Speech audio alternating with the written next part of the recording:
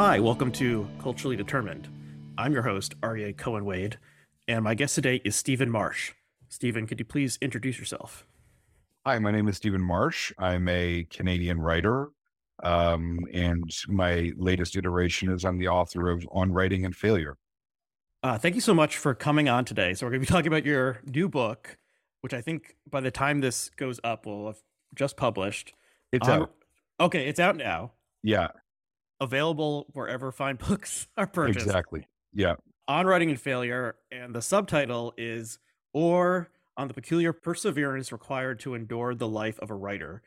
yeah, And the book is part of the Field Notes series, which is put out by the Canadian publisher Biblioasis, if I'm pronouncing that correctly. yeah, that's right. It's it's an enjoyable book, although parts are dark and depressing. But you keep you keep a good tone throughout, where you're discussing the various frustrations and indignities that a writer, most writers or all writers perhaps, encounter. It's somewhere between a long essay and a short book or pamphlet or 20,000 words. yeah. 20,000 words. Love that length. If I could write that length, for the rest of my life, like one book a year, I would. It's a perfect length. No one publishes it, but it's a perfect length to write and to read. Okay, so how did this come together? Did you pitch it? Did they say failure? We need to get Stephen Marche on the line. How did this come together? Yeah, they said, who knows most about failure? I think it's Stephen. Like, Stephen is most familiar with failure. No, I mean, Dan called me up and he said, we're doing this series. Do you want to write a book in it? And I said, yeah, I want to. And I've sort of kept my whole life, like, not quite a commonplace book, but like a collection of anecdotes about the worst things that happen to writers or like bad scenarios writers found themselves in, just because I found it very comforting. And I found it consoling, and much more so than, stories of writers struggling and succeeding or all the kind of nonsense, pep talk, writer pep talks that people give writers all the time. I found these stories of like how bad it can get to be actually much more consoling. And so I basically put them together in a book and into a book length essay. Okay, so what do you see as the connection between writing and failure? Well, I think there's like writing is actually imbued with failure on a huge number of levels. So, like, first of all, there's like the career failure, which is absolutely part of the process of doing this, and which everyone deals with, and which no one really escapes, even the most successful writers. You are constantly being rejected. And that's just part of the process of doing this. The other thing is that I really have started to realize that as I wrote the book, that the act of writing itself is mostly you rejecting your own work, right? Like it's mostly about, you write something and then you hate it. And then you throw it away. And then what you don't throw away is in effect what you keep, right? But you're certainly throwing away the vast majority of the things that you write. And so that there's this process of rejection that's actually involved in the act of writing itself. And then I think there's the inherent failure in trying to communicate inner privacies to other inner privacies through language, which is, fundamentally impossible, but also actual. And so, like, to me, failure is like obviously these are a lot of stories about like, James Joyce couldn't get a job at an Italian technical college teaching English. Like that's definitely something that happened to him. But really it's more about how failure is kind of inherent to this process, that you're absolutely never going to escape it in any way. And so you probably shouldn't even try. You should probably just learn to fail with grace. Do you think failure is more inherent in writing than in other creative arts? Well, I think there's failure in all creative arts, right? Because you need to get lucky in all of these arts. Like acting, I think, is particularly brutal, where your skill as an actor is more or less irrelevant, right, to what is going to happen to you in your career, and everybody knows it, and it's one of those things where You have to accept that going into it. But on the other hand, I think for acting, you sort of can get to the point where you are a success. And writing, I think the failure just kind of goes on forever. There's always something more to. There's always a point that you haven't reached, and there's always a feeling of being unrecognized, like on some fundamental level. I mean, it was one of those things where I have known some very, very successful writers indeed, and they don't feel that at all. They don't feel a success at all. I mean, and this was just something that I really noticed which was shocking to me, which is like, well, how can you feel this way when you've been on the cover of Time magazine or whatever? But I don't. I genuinely think they don't escape. I don't think anyone does. Yeah, you relay an anecdote about Jonathan Franzen, who Well, that's just reported. Like that. I mean, that's not something that I learned. That was just him describing it to Terry Gross, where he's like, I thought I could hand sell a couple copies of Freedom. Like we already sold 1.6 million copies of your last book. I mean, like it's not like you're out there hustling copies on the street. Like, you know what right. I mean? But he feels that way, and and he is no exception. He is absolutely not an exception. Like that is not at all how I mean, I've known people who, I mean, maybe not as successful as him, but certainly massively successful, feel exactly the same way. So which way does the causation go? Do you think the type of person who, so to continue being a writer as you write, it's like banging against a locked door or something over and over again, and you might Yeah. break through, but you might not. So the only people who sort of ascend to, a level of like cultural influence necessarily have been banging for a long time. Is it that the process, do you think the process makes one like that? Well, or, is there a personality type that can deal with this? Well, personality type that can deal with it is someone who doesn't really care. And that's not particularly um good for writers. You know what I mean? Like it's definitely there are mental health challenges to any writing career. I think mental health actually, when you look at the statistics, you have to think about if you're going to write, you have to think about your mental health the way that people who work in lumber yards think about losing their fingers, right? It's something that you like. It is a risk. You need to think about it, right? You need to actually consider it when you're dealing with it.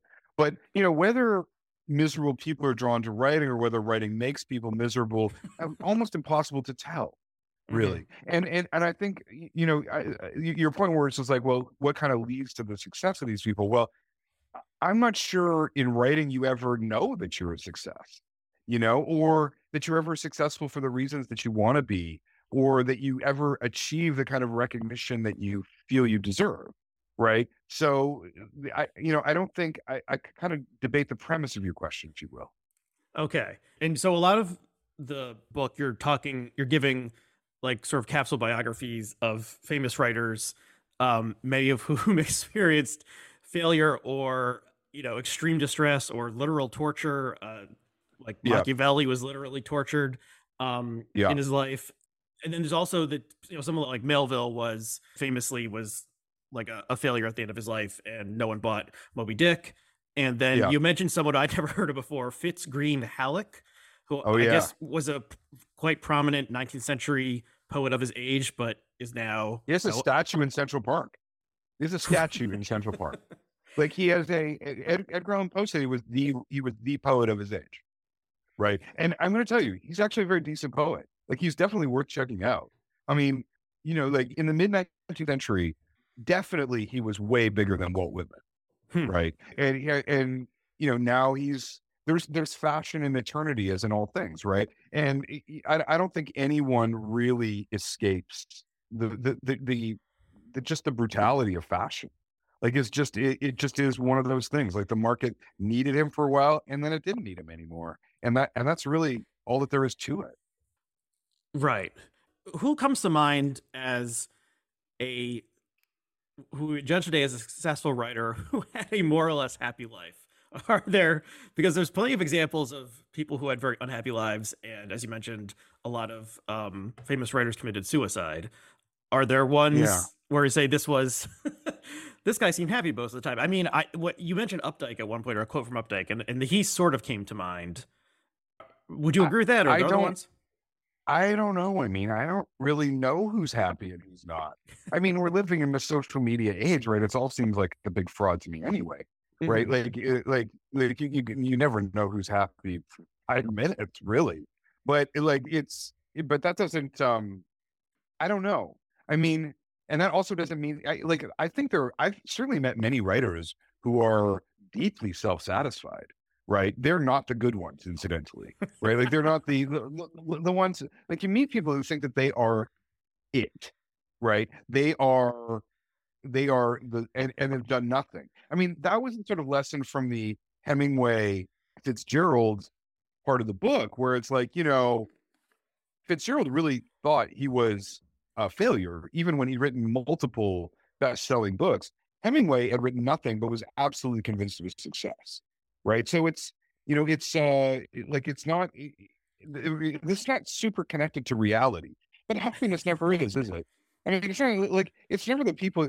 I mean, it's the obvious example, but Anthony Bourdain killing himself, right? Like who had he had the best job in the world, Hmm. right? I think you really do, you never know. And external gauges are really a tremendously poor way to tell where someone is at in the state of their life.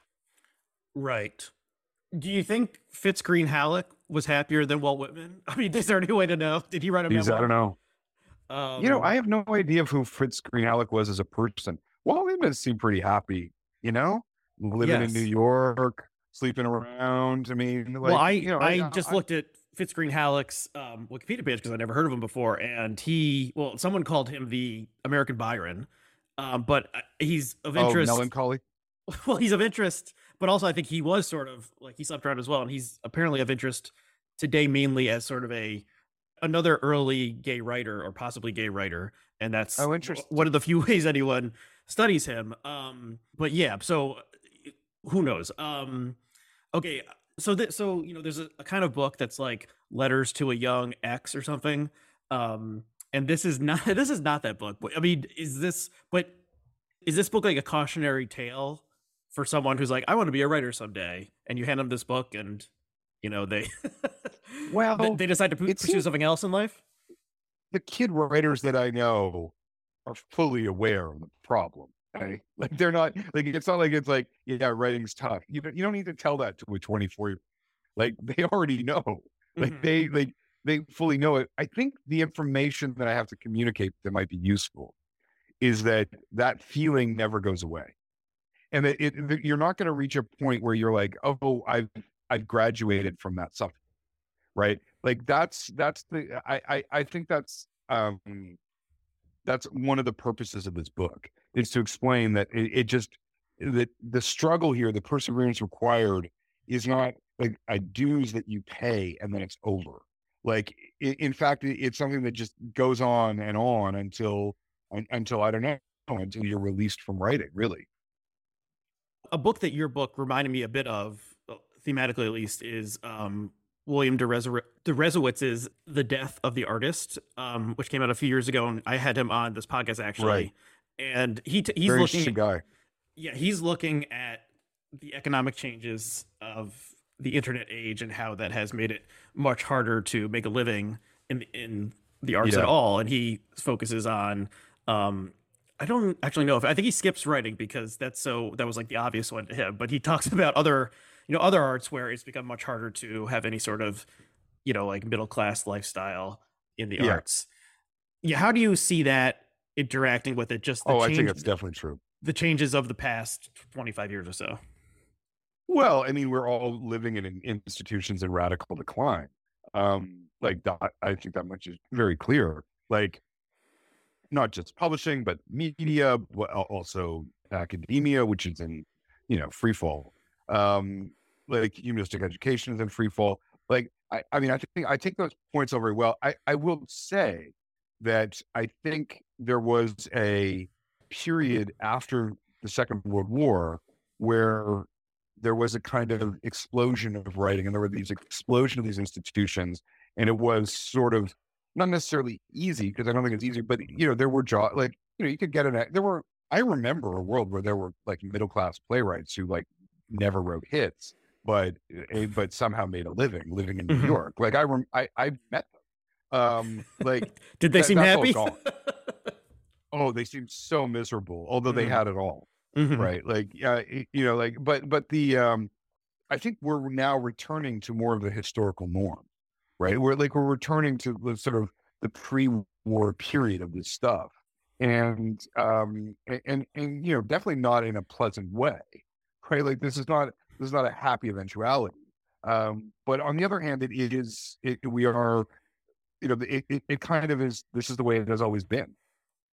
So one of the, I mean, there's the economic changes that the internet has brought, but there's also the way the internet has removed the gatekeepers that once controlled access to like the printing press, literally or something. So if you were a no-name Yeah. person 40 years ago and you wanted to get your ideas out there, you either stood on the street corner with a loudspeaker or you had to convince someone of your worthiness. I mean, someone with some level of power, like an editor or a radio producer or something like that. So that has Yeah. really been dismantled, and any person or kook or grifter can now start putting stuff out online, and the algorithm and other strange things bring them to attention. So probably there must be tons, some multiple of more people are like actively writing, for public consumption versus 30 years ago. I Um, don't think so at all. really? I seriously, well, it's a question of like, Well, it depends what you define as writing, I guess. But if yeah, writing a tweet exactly. is But writing, tweet is writing, but people wrote diaries before, right? Like, if you're talking about professional writers, like people who do it for a living for other people, and when you say that gatekeepers have been disrupted, like, no, they've just been changed. Like, as you said, the gatekeeper is no longer some guy in an office; it's an algorithm. mhm. And I will not, I do not believe for a moment, and nor should you, that is less of a boss, right? But that, like, in fact, it's just as it's worse. It's way worse, right? Like, no. I mean, the idea that we're living in this free, where anyone can get active, like, no, anyone is allowed to do nothing. Like, anyone is allowed to put their diary online, but that is not the same thing as have an audience, or that's still very much controlled by institutional, frankly, corporate forces. And I just don't think that will ever change. I mean, I just don't like for that to change will require basically a reformulation of society. Okay, well, I guess I would push back somewhat. I mean, I don't know how much time you spend on Twitter, and if you are getting any actual writing done, it's Not probably one single work, not one single work of any literary importance has emerged from the entirety of Twitter. okay. I Like, there is not one single thing on Twitter that is even as valuable as a random Alice Munro story. Like, okay. it is You're of no probably value. right about that, but there's various people who are strange, and 30 years ago they would not have brought their quote unquote work or writing to the public. So one is this guy Cat Turd 2, who started as a Trump reply guy, a huge Trump MAGA fan, and then for some reason Elon Musk like interacts with him a lot. And so this guy, and there was a profile of who he really is. He's basically like a washed up Florida like rock musician in some like, bar band sort of thing. So he is now, I assume, making some sort of living like because of Big Twitter, because of assumption. print on demand. you know, Maybe Cat Tortu will be the Republican vice presidential candidate as things are going. But this is total like crap garbage. The things he's writing are not going to stand the test of time. But maybe he's like the MAGA, Fitzgreen Halleck of our current age. And 30 years One, ago, no no one one would on have. Twitter has produced anything as good as Fitzgreen Halleck on Twitter. Not one single person. But also, But maybe he's you making a say living like doing it's this. the refuge of these. It's the refuge of these like outsiders, and like that's like Twitter is the refuge of people who follow an algorithm. Like it is not the refuge of anything remotely approaching. Like, if you want outsiders, go to New York in 1970 and go to CBGB, where there was like plenty of freaks on display who were making like random, totally random art. and finding audiences for it. Like Twitter is for followers. Like that is literally what you are there to do. You are literally a follower and a user. So it is, yeah, like the idea that this is some kind of democratic flourishing of art is like it just does not jive with reality. Like it's just a corporation that that exploits some addictive uses of language to gather attention. Like it has no other value than Okay, now I am not a fan of Twitter, and I've been rooting for Elon Musk to drive it into the ground for the sake of humanity. So well, I agree with. I'm a Twitter addict. Like I use it all the time. Okay, But well, like yeah, but you know, I've used it this is, metaphor before. It's like the alcoholic would be, the neighborhood alcoholic would benefit if the bar got bulldozed, and then he could maybe yes, like turn his exactly. life around But or I'm something. still going to the bar. Yeah. Yeah. So Well, that's how I I sort think of it's view more, Twitter. let's not pretend that alcohol is actually a tonic, right? Like let's not pretend that alcohol is actually good for us. Like I may drink it, but like let's not pretend that it's like, the cure. Like that's not what it Right. is. No, it's ultimately excess of alcohol and pretty much any amount of social media is ultimately bad.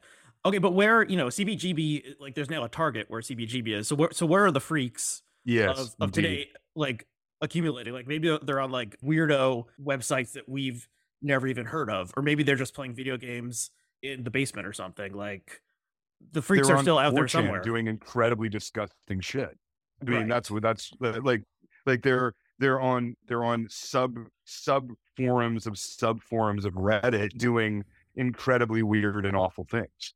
Like, yeah, that's where they are.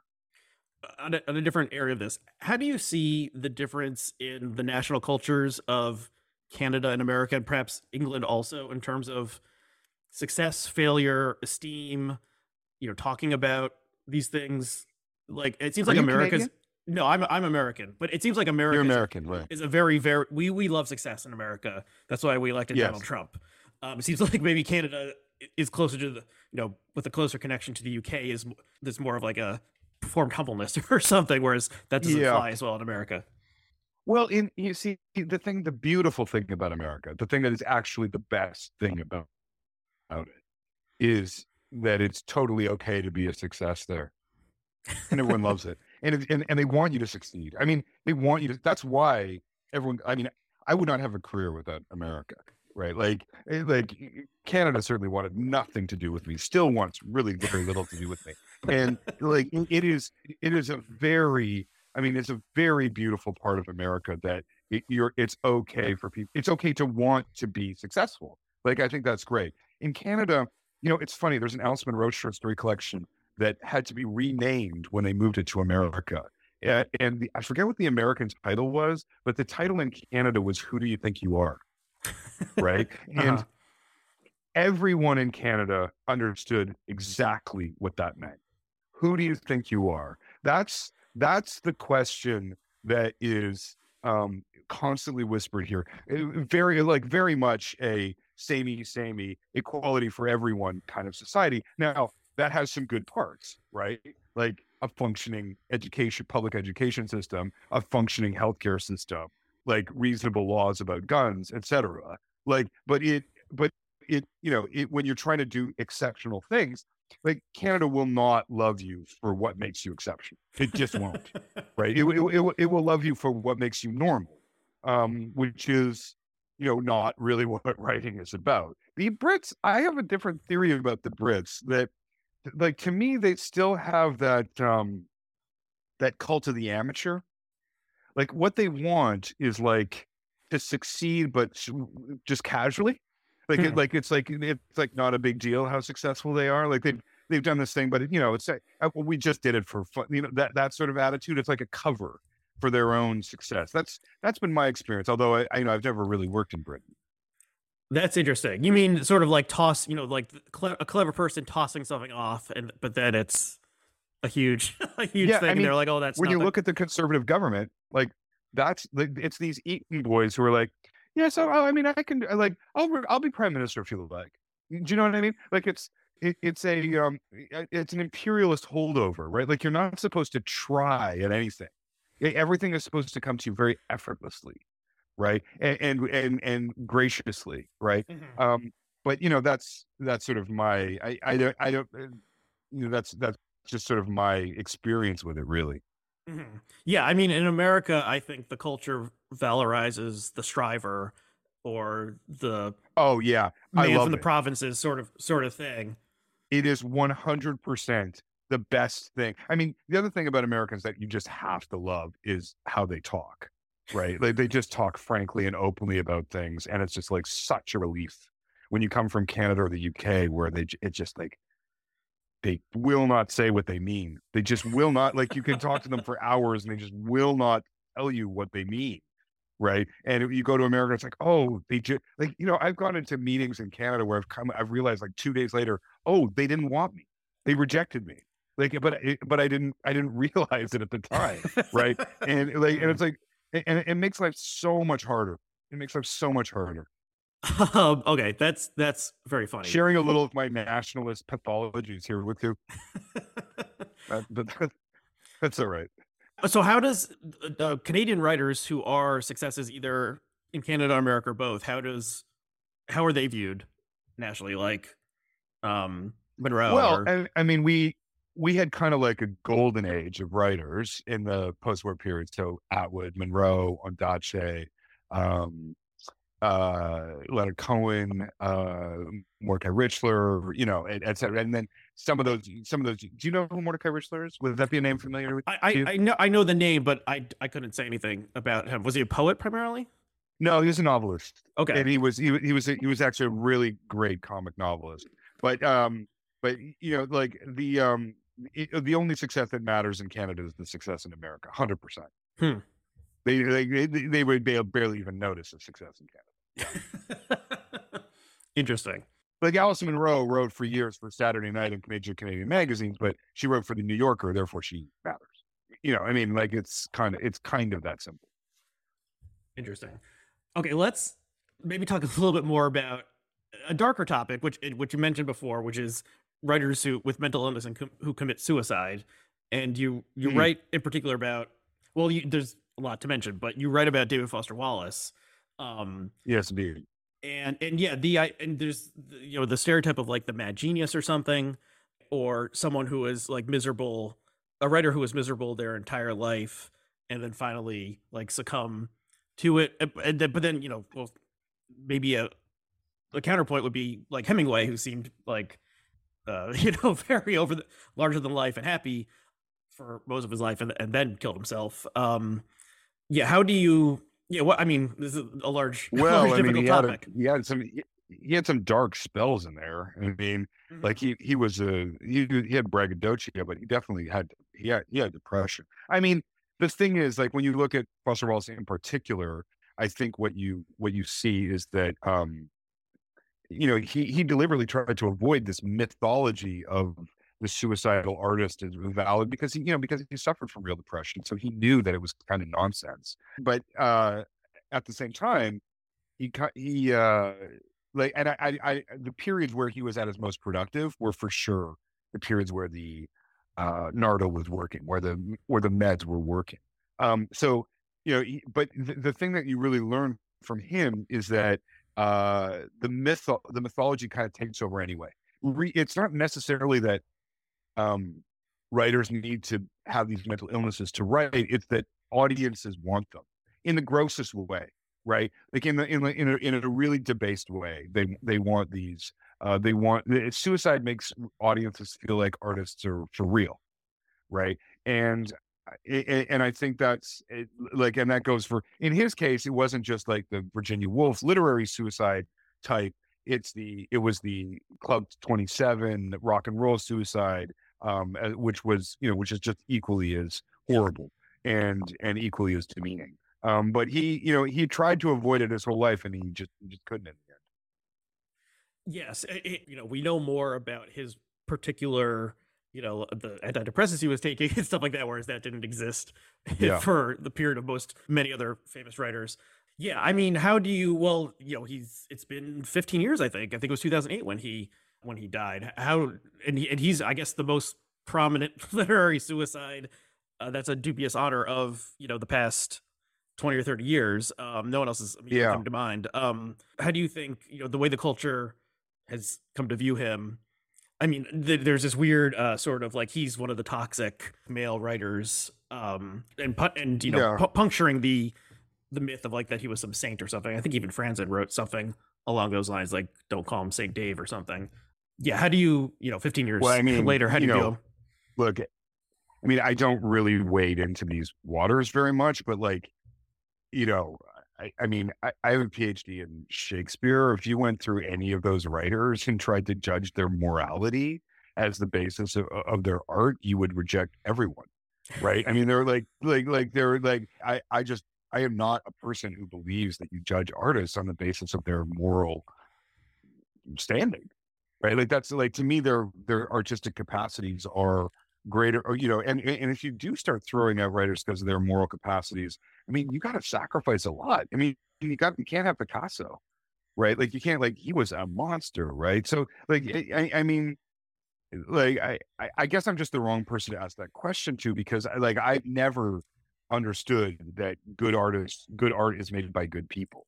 I mean that just seems to me like there's just no evidence. I see no connection between between a person's morality and their capacities as an artist, like none, right? Right. And so I find that I don't know, just I guess a little naive to me, really. Right. And I mean, the term that I don't want to use of like cancellation, which is complicated and stupid in a lot of ways. But like, Yeah, there's no denying that like Kevin Spacey is or was a great actor. And yeah, or that Harvey Weinstein was a great producer and knew how to, true. Yeah, take a movie and make it a hit. But the equivalent of Harvey Weinstein 100 years ago, like those early studio heads did all sorts of horrible things and just it was kept a secret. So that it's easier for these stories to come out now, which is a good thing, I think. So a monster, a criminal like Weinstein can't keep getting away with it. But then you do have to deal with, I think, what do we? I mean, someone who lived 100 years ago was like, yeah, he was a total asshole. He beat his wife or whatever. But the books are still good. The art is still good. You can say that. But then when it comes to contemporary figures, it's much more vexed, I think. And I don't think art justifies criminality at all. I Mhm. mean, I don't think that paintings that Picasso made justify his criminal behavior, even remotely. Like, and I mean, Kevin Spacey should be punished to the met, and like, and Weinstein, like, of course, these are criminal people.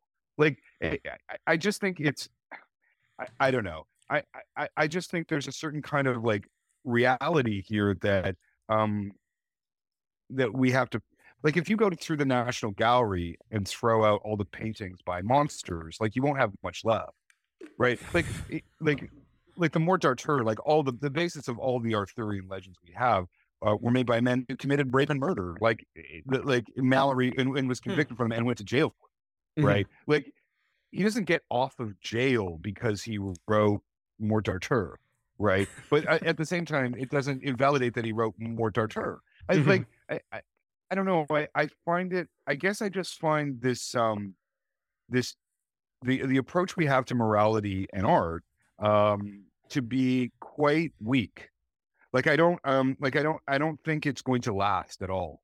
I think it's a very temporary approach to how people think of art and how they think of artists and how they think of what this process is. I mean, as I said, like I don't think art justifies anything. I mean, I think I think it absolutely doesn't. But at the same time, that doesn't that doesn't invalidate the art either, right? Mhm. You can't really live that way.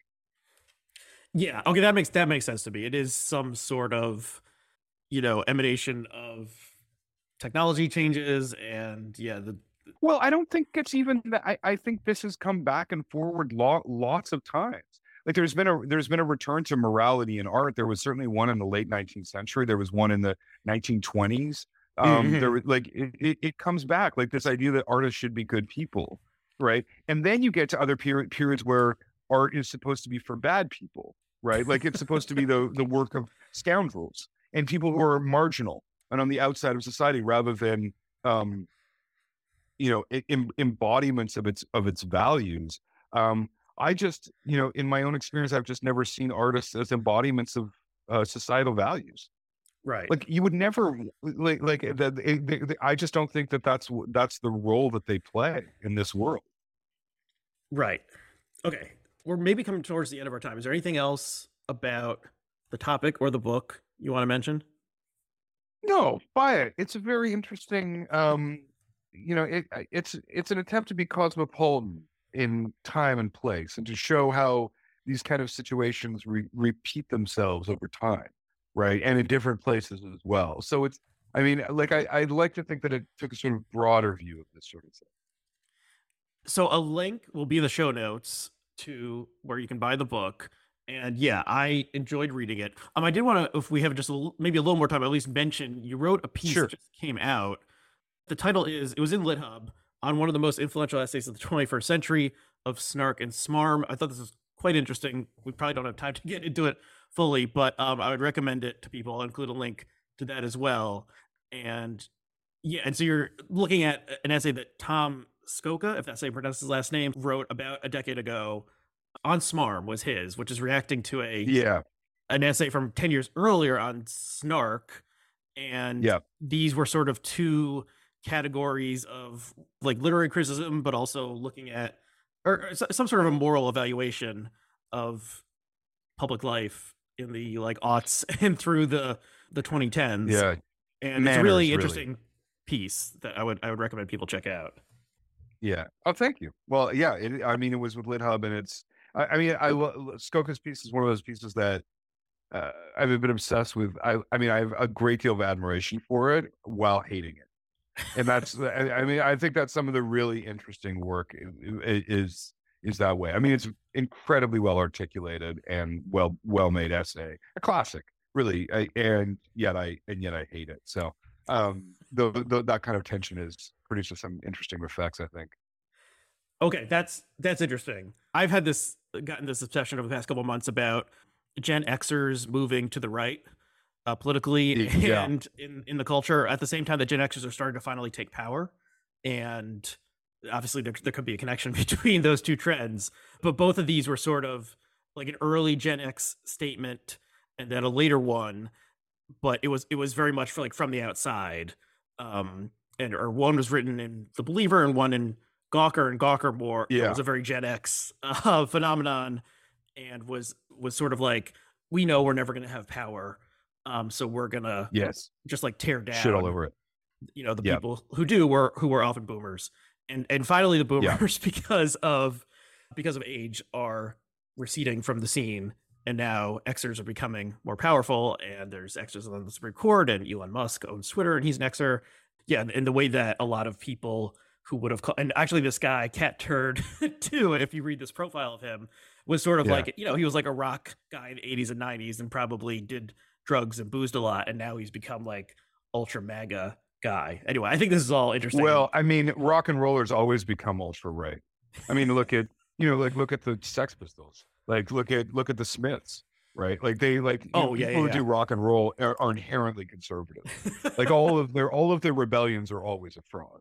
Right, like because it's not like it's never like it always seems rebellious, but really it's about the tax code, right? That's why the Rolling Stones go to France to make Exile on Main Street so that they don't have to pay taxes. That's why U2, despite all their talk, they moved to Amsterdam and they incorporate there so they don't have to pay Irish taxes. And like rock and rollers are always a fraud, right? Like they always turn out to be frauds. But like they always it always turns out to be just pure narcissism in the end anyway. But I think one of the things that on Snark and Smarm is like, because of a certain technological route, the usual route of attacking your elders and then taking their place, which has literally been going on for hundreds of years, that kind of got cut off. I mean, one of the things I noticed is that Spy, the book of Spy magazine, like the early years, Spy magazine. Mm-hmm, mm-hmm. Yeah. It was published by Miramax, and really? Weinstein is thanked in the acknowledgments, right? And it's like that's how satire works, right? It's like satire is like attacking people, but then Weinstein puts it out. Right. Right. Well, Weinstein was an outsider at one point, and that, like the indie movie, very it much was so.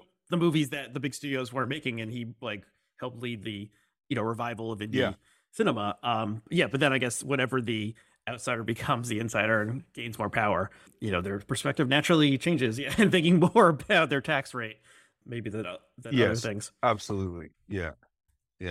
Okay, so I recommend this essay. Links to the things we discussed will be in the notes here. Okay, so you are a Twitter addict, but you hate it. So do you want people to follow you on Twitter, or are you hoping that the whole thing?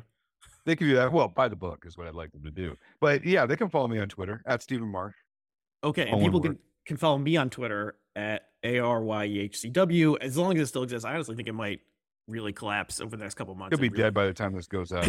Yeah, I mean, inshallah. Okay, well, thank you, Stephen, for coming on the book again on writing and failure. And people can rate and review this episode if they enjoyed the content and want other people to find it. Okay, so thanks to all the listeners out there, and we'll see you again next time.